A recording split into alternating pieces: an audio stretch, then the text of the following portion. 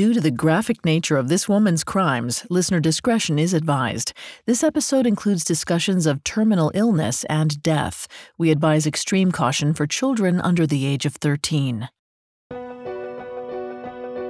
When we think of scammers, we generally picture a con artist, a smooth-talking swindler who knows exactly what they're doing as they prey on vulnerable people. But Belle Gibson wasn't a mastermind. She was willing to say just about anything to get the attention she wanted, and when she saw an opportunity to cash in on that toxic trait, she cooked up an unbelievable story that took advantage of people's sympathies. We can look back now and point out just how wild Belle's lies were and wonder how no one called her on it. But here's the thing, who would ever pretend to have cancer?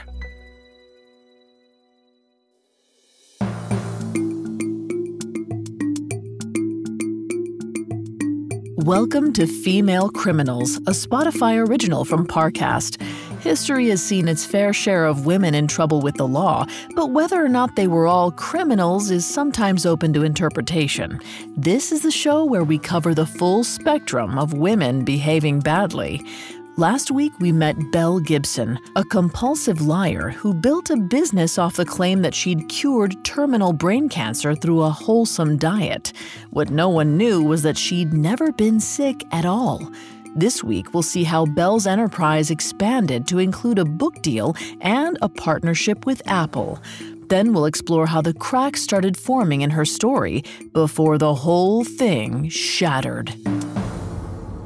We've got all that and more coming up. Stay with us. This episode is brought to you by the Weather Channel. The key to solving any mystery? Smart decisions based on the facts. In the case of the weather's effect on your well-being, turn to the Weather Channel app. It clues you in on how weather shapes your mood, health, and productivity, with insights built on reliable forecast data to help you thrive. Because mystery belongs in true crime, not weather. Be a force of nature with the Weather Channel app. In April of 2013, 21-year-old Belle Gibson's star was on the rise. She was on her way to over 200,000 devoted Instagram followers. She'd just filed paperwork for her new company, The Whole Pantry, and she was on her way to creating the first ever health and wellness app. Life was good. Of course, it all hung on one simple, radical idea that Belle had cured her own terminal brain cancer by adopting a healthy lifestyle, which, let me remind you, was completely false. But the thing was, Belle actually seemed to believe her own story, and as a result, she really saw herself as a true inspiration. She was convinced that she was helping her online community, and now she was ready to reach more people with a wellness game plan based on her so-called expertise.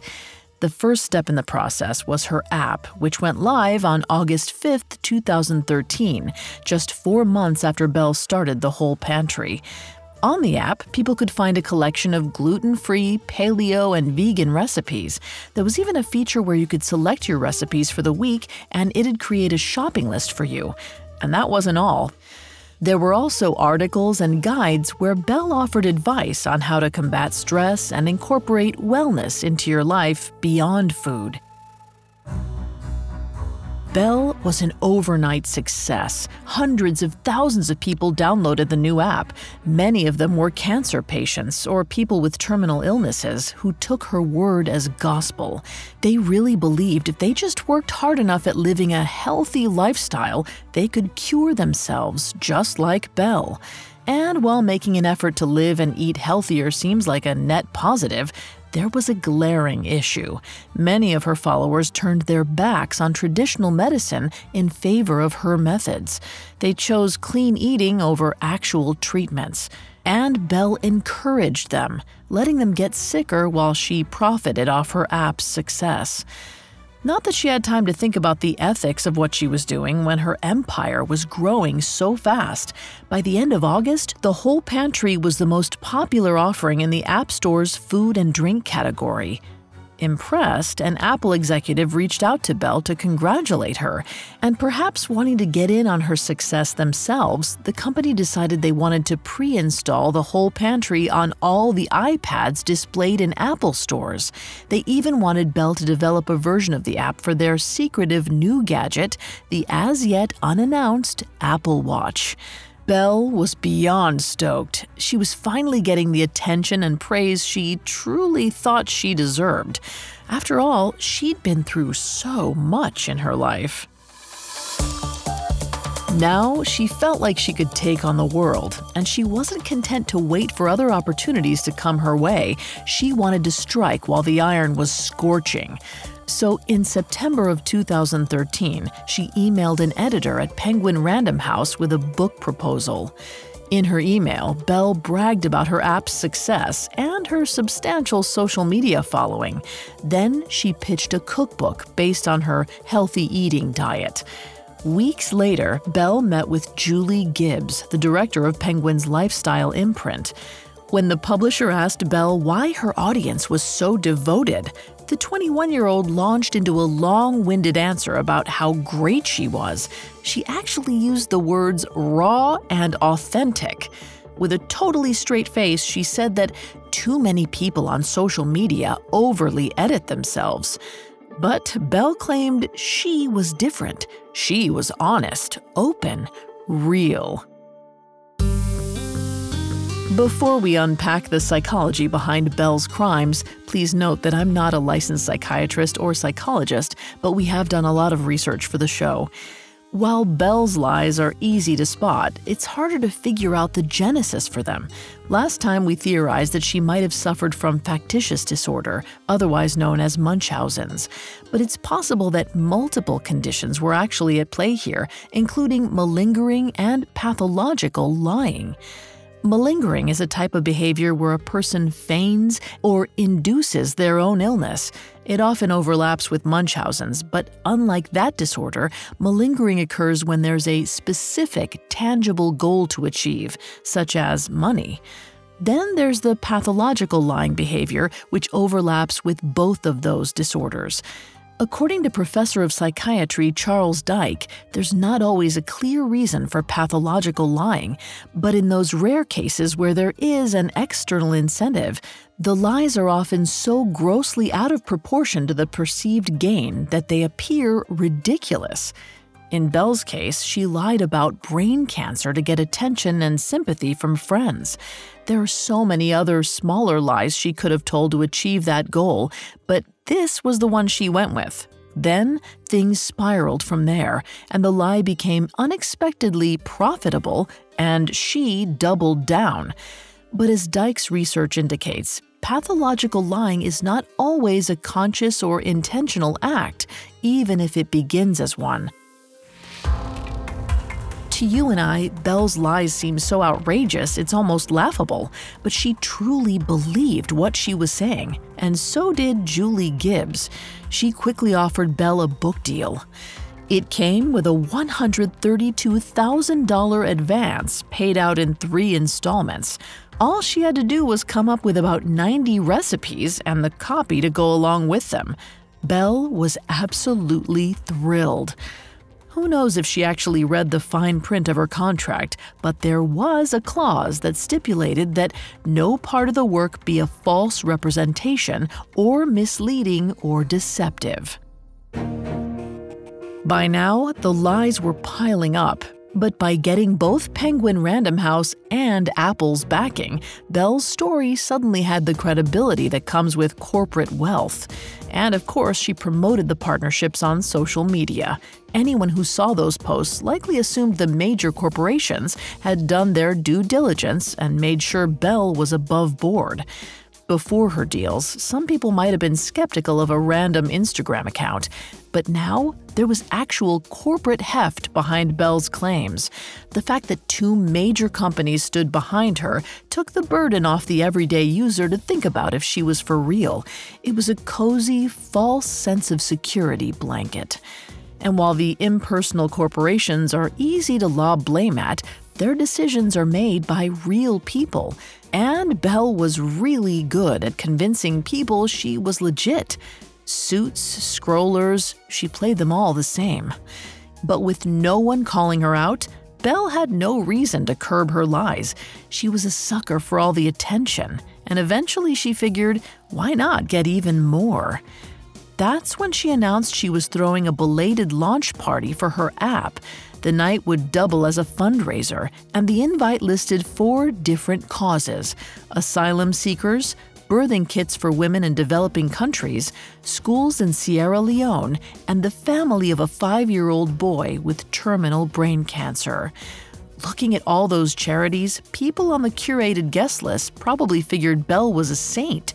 How kind and generous of this single mother to be thinking of others when she had so much going on in her own life.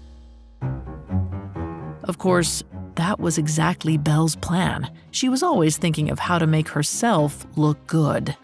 To that end, the event itself was exclusive.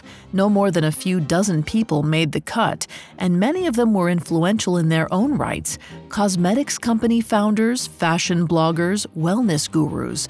Belle worked the room, thrilled to be socializing with the in crowd. She also sold virtual tickets to the event, although that was a bit of a misnomer. The tickets didn't actually get you entry, they were just thinly veiled requests for donations. People could buy general tickets for $20, VIPs paid $100, or there was a name your price ticket. That way everyone could feel like they were participating and part of the community, even if they weren't actually there. Once everyone arrived, Belle made her way to the microphone. It was her time to shine. Her speech brought people to tears. She talked about how overcoming cancer had given her a vision for a healthier world. She also talked about little Joshua Schwartz, the 5-year-old who had a similar brain tumor to the one Belle claimed to have. If people were willing to donate, maybe he could conquer it like she did.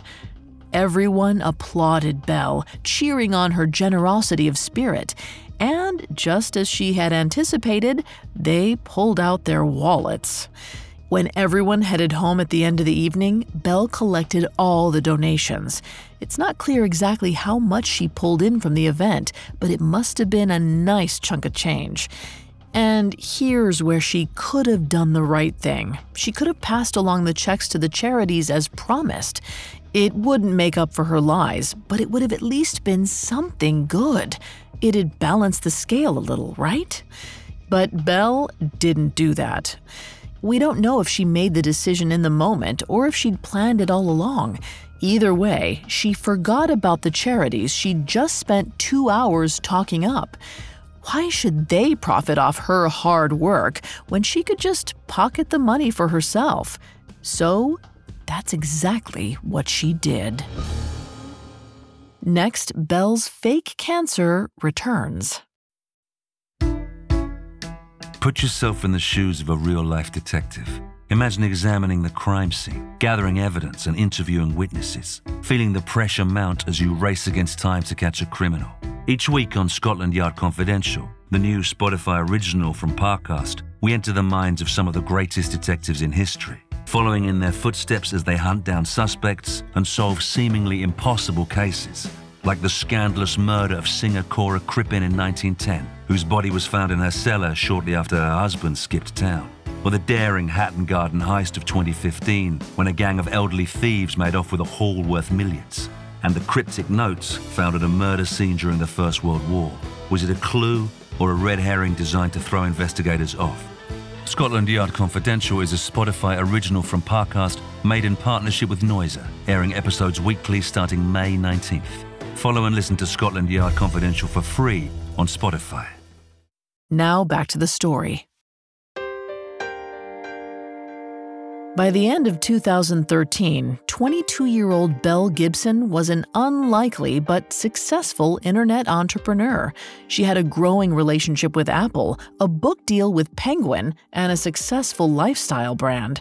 She'd also failed to pass on the donations from her company's launch party/fundraiser, seemingly just because she could. At first, she used all the money she was bringing in for business expenses, very over-the-top ones, like when she signed a lease on a luxurious office for her growing team. Soon, though, the money went to her head. Belle treated herself to exorbitant personal items that had nothing to do with the whole pantry. A brand new BMW that cost nearly $1,200 a month, cosmetic dental work, an Alexander Wang handbag, and a designer watch. She also moved herself, her son Ollie, and her partner Clive into a $1 million beachside home that she rented for more than $1,000 a week. The thing was, Belle wasn't bringing in nearly enough money to cover all those purchases. If she wanted to come even close to paying for it all, she needed cash, and she needed it fast. That's about when Belle started making all kinds of new promises about donating to charity. In one business proposal, she claimed that instead of profiting off of her successful app, the proceeds would go to people in need. But it seems she never even came close to making good on her word. Of course, she didn't think through the logical next steps that at some point someone would notice that the charities weren't getting a dime. But Belle must have been so caught up in her own lies, she thought it didn't matter, that it would never catch up with her. For now, she was living the dream, and she wanted to keep it that way. Luckily for her, no one suspected a thing. They all thought she was the bee's knees. Her fans loved her, idolized her even. Some went as far as calling her their generation's Gandhi. Yeah, I know. But that's a testament to the power of Belle's narrative. According to researchers Stephanie Alice Baker and Chris Rojek, a compelling persona and narrative are crucial to creating parasocial relationships, or in other words, a one-sided relationship. Using social media, Belle maintained complete control over how everyone saw her. Fans saw her as enlightened because that's the way she made herself appear. Baker and Rojek explain that because anyone can use an app like Instagram without any oversight, it has a tendency to create conditions for deceit, and those can easily be exploited by people like Belle. But it seems that nothing she did made anyone pause and wonder if Belle was too good to be true. The praise just kept coming, and more companies jumped on the bandwagon. Usually they were other wellness brands, ones that could capitalize on Belle's inspiring story to sell their own products. As Belle's name recognition grew throughout Australia, so did the opportunities falling at her feet. Eventually, national publications were beating down her door. First up was Elle magazine, who published a high-profile article complete with a multi-page photo spread of Belle. Next came Cosmopolitan, who gave Belle their Fun Fearless Female Award and celebrated her at their annual gala. But let's pause right there, because do you want to know the craziest thing? In 2014, both Elle and Cosmopolitan received anonymous emails warning them that Belle was a liar. But they did nothing. Okay, maybe not nothing. They each made a half-hearted effort to check out the claim, but when they couldn't corroborate the tip, they just let it die. They couldn't imagine that anyone would lie about having cancer. Who would ever do that? These days, we know better. People lie on the internet all the time. But remember, everything about Belle was unprecedented. Social media was still in its nascent form, and wellness scams were nowhere near as prevalent as they are today, certainly not on Belle's scale. No one saw the red flags because they weren't conditioned to look for them. At least, that was the case for the massive organizations heaping praise on Belle. They only knew the woman who was presented on social media. They weren't aware of her history of lying. But by the middle of 2014, people from Belle's past started to resurface. They remembered more than Belle would care for, and they weren't shy about pointing out the flaws in her story. Old friends from her message board days posted comments online, questioning Belle's story. Even some schoolmates shared stories on Facebook about her in high school. One former friend posted publicly on Belle's page, accusing her of lying about her cancer diagnosis. Even people who didn't know her personally noticed that her story didn't add up. It lacked important details, and it just didn't make sense how she could have outlived her doctor's prognosis for such an aggressive form of cancer. We can only imagine what was going through Belle's head as she read these comments and posts all over her accounts. At first, it was likely denial. Of course she was sick. Then came anger. How dare these people accuse her of lying? But after that, maybe that was when the first cracks appeared in Belle's carefully curated delusion, because there was a part of her deep down that knew they were right. But she couldn't admit that, not to herself, not to them, not ever. She had to protect the life she'd built. So she deleted as many negative comments as she could and blocked the posters. Then she fell back on her usual shtick. She pretended to be even sicker. Somewhere in Belle's subconscious, she must have figured that the worse off she seemed, the more likely people were to believe her. All her problems stemmed from the fact that she seemed like she was doing too well. So she made a plan. It was July of 2014, and she threw a party for her son's 4th birthday. It was pretty typical to start out with. Presents, cake, laughter. The kids played while parents traded stories about their perfect children. But when the first guest made to leave, it was her time to act. For this to work, Belle needed an audience. One moment she was standing in her foyer looking perfectly healthy. The next, her knees buckled. She fell against the wall and slid slowly to the ground. Next, her eyes rolled into the back of her head and she started convulsing. To the horrified guests, it looked like she was having a seizure. Her friends scrambled to help. One person pulled out a phone to call an ambulance, but someone stopped them. Belle notoriously hated hospitals. Another friend dropped to the floor and cradled her head, while others whisked the kids away so they wouldn't see. All the while, Belle continued seizing. Of course, based on what we now know, it's easy to say it was all fake, but she was giving the performance of her life. Finally, Belle stopped shaking and came to. Her friends offered to take her to a doctor to help with Ollie the rest of the day, anything she needed, but Belle waved them off, assuring them she'd be fine. And she would be. Now she had them right where she wanted them. That night, Belle took to Facebook and gave her online community a recap of the party's events. After all, this performance was for the world, not just her friends. She needed everyone's condolences, sympathy, and, most importantly, their unwavering belief that she really was sick. And for the moment, it worked. Her followers flooded the comments with support and love. But Belle wasn't done. 2 weeks later, she returned to Instagram with another update. She told her followers that doctors had found cancer in her blood, spleen, brain, uterus, and liver. It was essentially a post to tell everyone she was dying. Of course, Belle planned on miraculously recovering a few months later, but she figured the post would buy her some time until her book launch. Online, she got the responses she expected. But in real life, the announcement backfired. Many of Belle's so-called friends hadn't even known she was sick until she posted about it. It felt jarring that she told the whole world before talking to them. Some of her friends weren't just concerned, they were done believing Belle altogether. It had been a slow realization, but after the events of the last month, things just weren't adding up. Belle said she was sick, but she didn't look or act like it. With the exception of her performance at Ollie's party, she was still operating at her full level. Eventually, enough was enough. 2 of Belle's friends, Chanel and Jared, felt like they had to do something.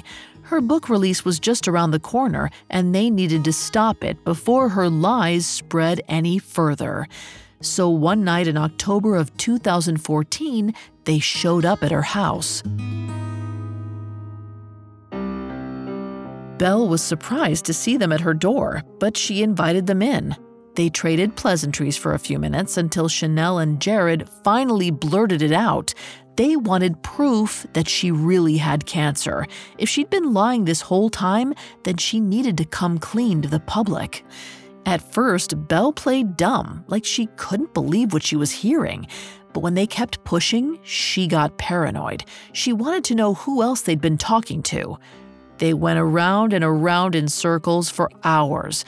Belle felt attacked. Her friends were frustrated, and no one wanted to concede. Finally, around midnight, Chanel and Jared threw up their hands and left. They'd done all they could. But Belle's friends were just the beginning. See, Julie Gibbs, the woman responsible for Belle's book deal at Penguin, had received emails from one of her colleagues. Months earlier, the editor had warned Gibbs that Belle's story was filled with gaps that were ripe for journalists to attack. It's unclear why she didn't take action sooner, but now, as the launch approached, Gibbs was feeling the pressure. She had to double-check Belle's claims and prepare her for increased publicity. So she called Belle into the Penguin offices and conducted a mock interview. For 90 minutes, Gibbs grilled Belle about her story. She wanted to know about Belle's childhood, the gaps in her employment history, the details surrounding her diagnosis. Belle expertly dodged some of the questions, but there were others she straight up refused to answer. As the interview got more pointed, Belle got flustered and nervous. Gibbs assured her that she was just playing devil's advocate, that she wanted to prepare Belle for any investigative journalists who'd come calling. It was better to get out in front of those things, she explained. Belle nodded and went along with the rest of the interview, trying her best to give Gibbs answers. By the end of the session, Gibbs was apparently satisfied enough to move forward. It felt like they could let out a sigh of relief. Now everyone could just relax and look forward to the book launch. The big day was October 23, 2014. That's when the Whole Pantry cookbook went out into the world. In it, Belle wrote a foreword about her cancer, her cure, and her journey. The book was a hit. It sold 16,000 copies in just over 2 months, which was a lot for a cookbook, and it got nothing but glowing reviews. With that success, Belle decided to capitalize once again. The Whole Pantry wasn't just going to be an app and cookbook, she could have a whole lifestyle brand. So she registered a new domain name, The Whole Life. She hired an assistant and put out an ad for a new digital designer. She also said she was working on a second book that focused on stories from her community. Most importantly, Belle promised that all the profits from these enterprises would be donated to charities. Like always, she talked a big game about helping those in need. But as we know, Belle had a complicated relationship with the truth. If lying could benefit her in any way, she was all for it. And in this case, she saw a chance to climb even further up the social ladder. She had no idea that behind her back, people were working to take her down. Coming up, a friend exposes Belle's lies at last. Now back to the story. By early 2015, 23-year-old Belle Gibson was making moves to expand her business into an entire lifestyle brand. And as far as she was concerned, she had everything under control, but there were forces at work behind her back. Belle's friend, Chanel, had had enough of the lies and felt like she had to do something to stop her from doing more damage. So she phoned Australian newspaper The Age and gave them a vague tip that Belle Gibson was only pretending to have cancer. Bo Donnelly and Nick Toscano were the two reporters who picked up Chanel's tip. At first, they were skeptical that it'd be anything worth chasing down, but they changed their tune once they spoke to Chanel. They realized that if what she said was true, then they had a huge story on their hands. They got to work digging for facts. Meanwhile, Belle must have sensed that something was coming down the pipeline. We don't know what exactly she knew at this point. Maybe she'd heard whispers that Chanel was talking, or perhaps someone else in her inner circle was pushing her for answers. What we do know is that Belle was desperate to stay in control, because only desperation could have led her to make her next move. In February of 2015, Belle met with Richard Gilliatt, a journalist for the Australian newspaper. As the two sat down in a small Melbourne cafe, Gilliatt noticed that Belle was the picture of health, despite being diagnosed with so many different types of cancer. Because he was a journalist, he said something. That's when Belle broke down and tearfully confessed to Gilliatt what she'd never admitted to anyone before. She didn't actually have cancer in her liver, spleen, uterus, or blood. But she added quickly, she didn't lie. She really did have brain cancer. This new round had just been a misdiagnosis. She'd been to see an alternative doctor, and he must have gotten it wrong. Something about her story was completely off. Walking away from the interview, Gilliatt likely knew he had a front-page story. As Gilliatt prepared his piece for publication, Donnelly and Toscano were also closing in on their report. By the start of March 2015, they had 5 people from Belle's inner circle who admitted, off the record, that they doubted Belle's diagnosis, but none of them were willing to attach their name to the accusation. Without someone willing to go on the record, the Age's lawyers wouldn't let Donnelly and Toscano run the story. What they could do was report on Belle's financial dealings, so they dug into the whole pantry. Lo and behold, they found receipts. Belle had said repeatedly that she was donating money to charities. At one point, she claimed to have given away at least $300,000 to various organizations worldwide. She was also on record saying that she gave away 25% of her company's profit. Another time, it was 95% of her app proceeds. Her statements were all over the place, and none of them added up. But when Donnelly and Toscano called the charities, the pieces started falling into place. None of the charities had received the promised donations. Some hadn't even heard of Belle Gibson. And the cherry on top of it all, neither Belle nor her company were legally registered to raise funds. And according to Australia's Consumer Affairs Bureau, anyone misrepresenting fundraising events could be in breach of criminal law. Now that was a story to run with. Before they published their article, Donnelly and Toscano reached out to Belle for comment. When they couldn't reach her via phone, they emailed her a list of 21 questions, asking for evidence of her cancer diagnosis and her charitable donations. Then they waited. I imagine Belle panicked when the email popped up in her inbox. With people circling so close to the truth, it was going to be hard to wriggle out of this one. That didn't mean she couldn't try, though. Belle sent back a rambling 1,500 words in which she sidestepped the questions about her diagnosis and made excuses for the backlog of charitable contributions. She threw around statements about her company's cash flow problem and claimed that donations were allocated but not actually passed along yet. None of it made sense to the reporters, who knew that between the app and book advance, Belle had made $500,000. Besides, as some observers later pointed out, fundraising donations and company cash flow are supposed to be 2 separate buckets. If things were above board, there shouldn't have been any overlap. In other words, Belle's attempt to save herself failed mightily. Now, Donnelly and Toscano had more than enough to publish. 2 days later, on March 8th, the story dropped online. Obviously, the article wasn't kind to Belle.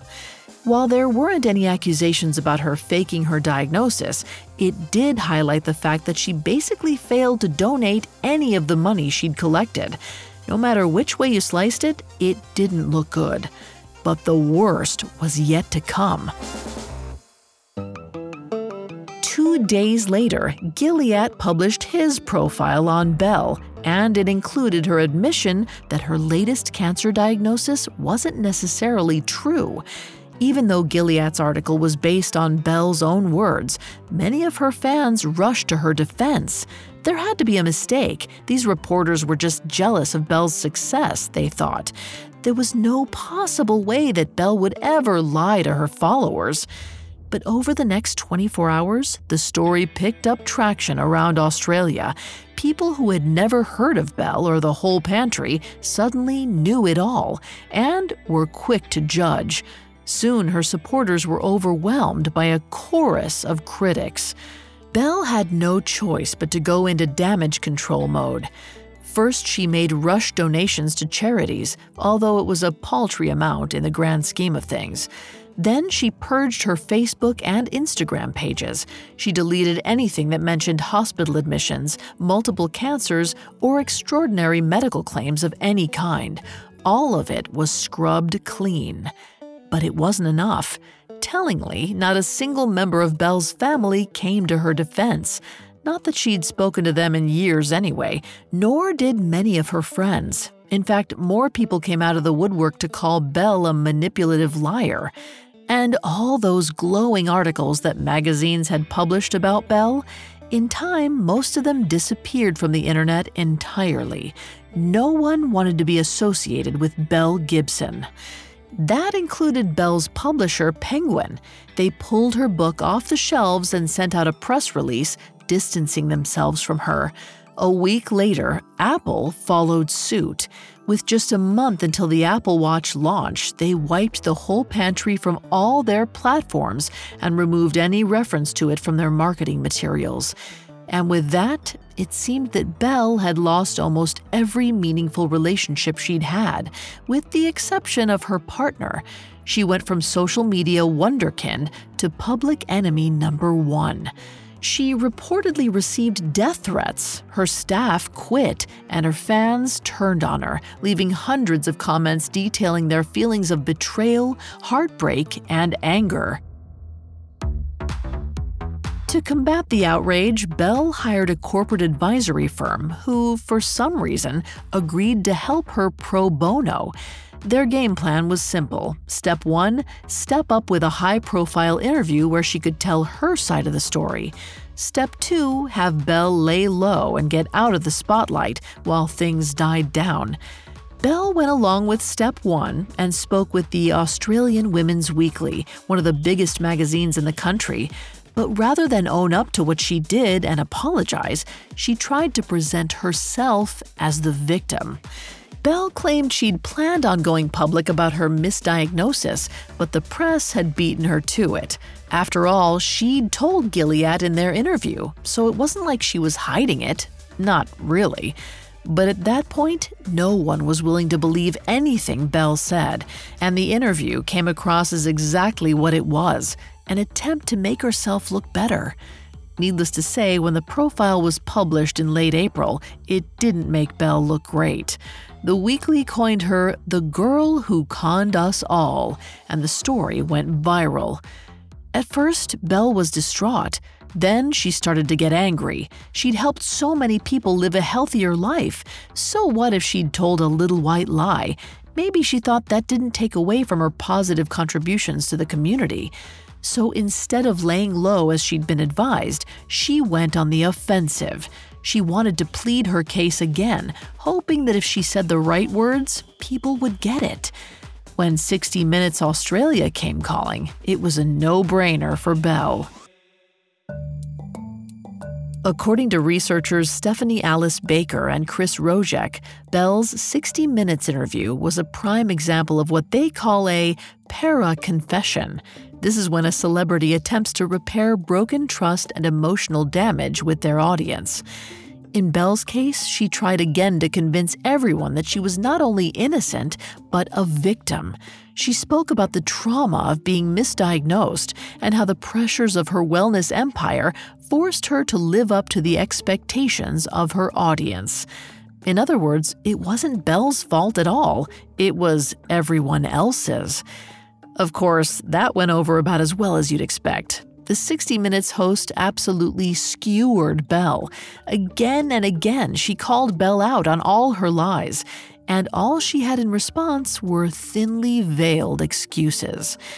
When the interview aired, reality seemed to hit Belle. She must have realized she wasn't going to win the war because she retreated from the public eye. Despite the immediate reaction from the public, the Australian government took longer to act. Ultimately, they fined Penguin Random House $30,000 for not fact-checking Belle's claims before publishing her book. Apple got off scot-free. But Belle wasn't quite so lucky. A year after the scandal broke, authorities charged her with false and misleading conduct and unlawful fundraising. Despite the serious charges, Belle refused to show up for trial. In her absence, the government made its case, and in March of 2017, the judge found 25-year-old Belle guilty. The court handed out her punishment in September. Belle was fined $410,000, but she didn't have the money to cover it, or at least she said she didn't. But the authorities knew that was a lie. Somehow between 2017 and 2019, she'd spent over $90,000 on clothes, cosmetics, and holidays. So the Australian government took matters into their own hands. They raided her Melbourne home twice, once in January 2020 and then again in May 2021. It's unclear exactly how much they seized during the raids, but as far as we know, Belle still owes more than $500,000 in fines, penalties, and interest. Belle Gibson shot to fame seemingly overnight and then fizzled out almost as quickly. After her trial, she slipped out of the limelight and reinvented herself again. This time as a simple neighborhood mom who just wanted to take care of her son with her partner Clive. She never faced any jail time. She was able to walk away from her lies, leaving them behind with very little consequence. Comparatively, there were likely people who took Belle's advice to heart and turned their backs on conventional medicine to treat their illness. It's entirely possible that they got sicker as a result. Some may have even passed away earlier than expected. It's a terrifying thought, how much power one person's lies can have over another. So if there's one thing you take away from Belle Gibson's story, let it be a reminder to always think twice about what people say on the internet.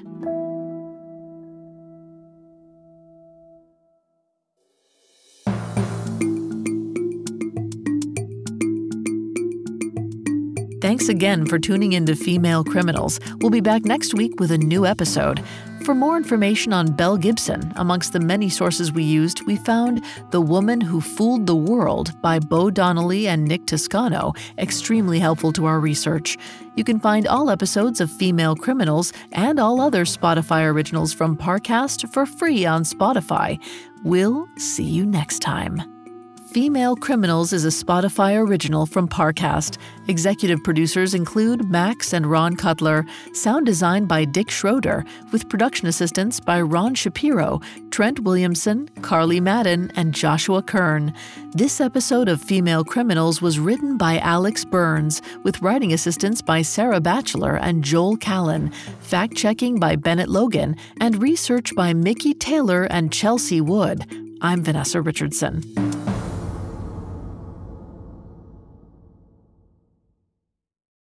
Scotland Yard Confidential is the new Spotify original from Parcast. Enter the minds of some of the greatest detectives in history as they crack seemingly impossible cases. Join us for episodes airing weekly starting May 19th. Follow and listen for free on Spotify.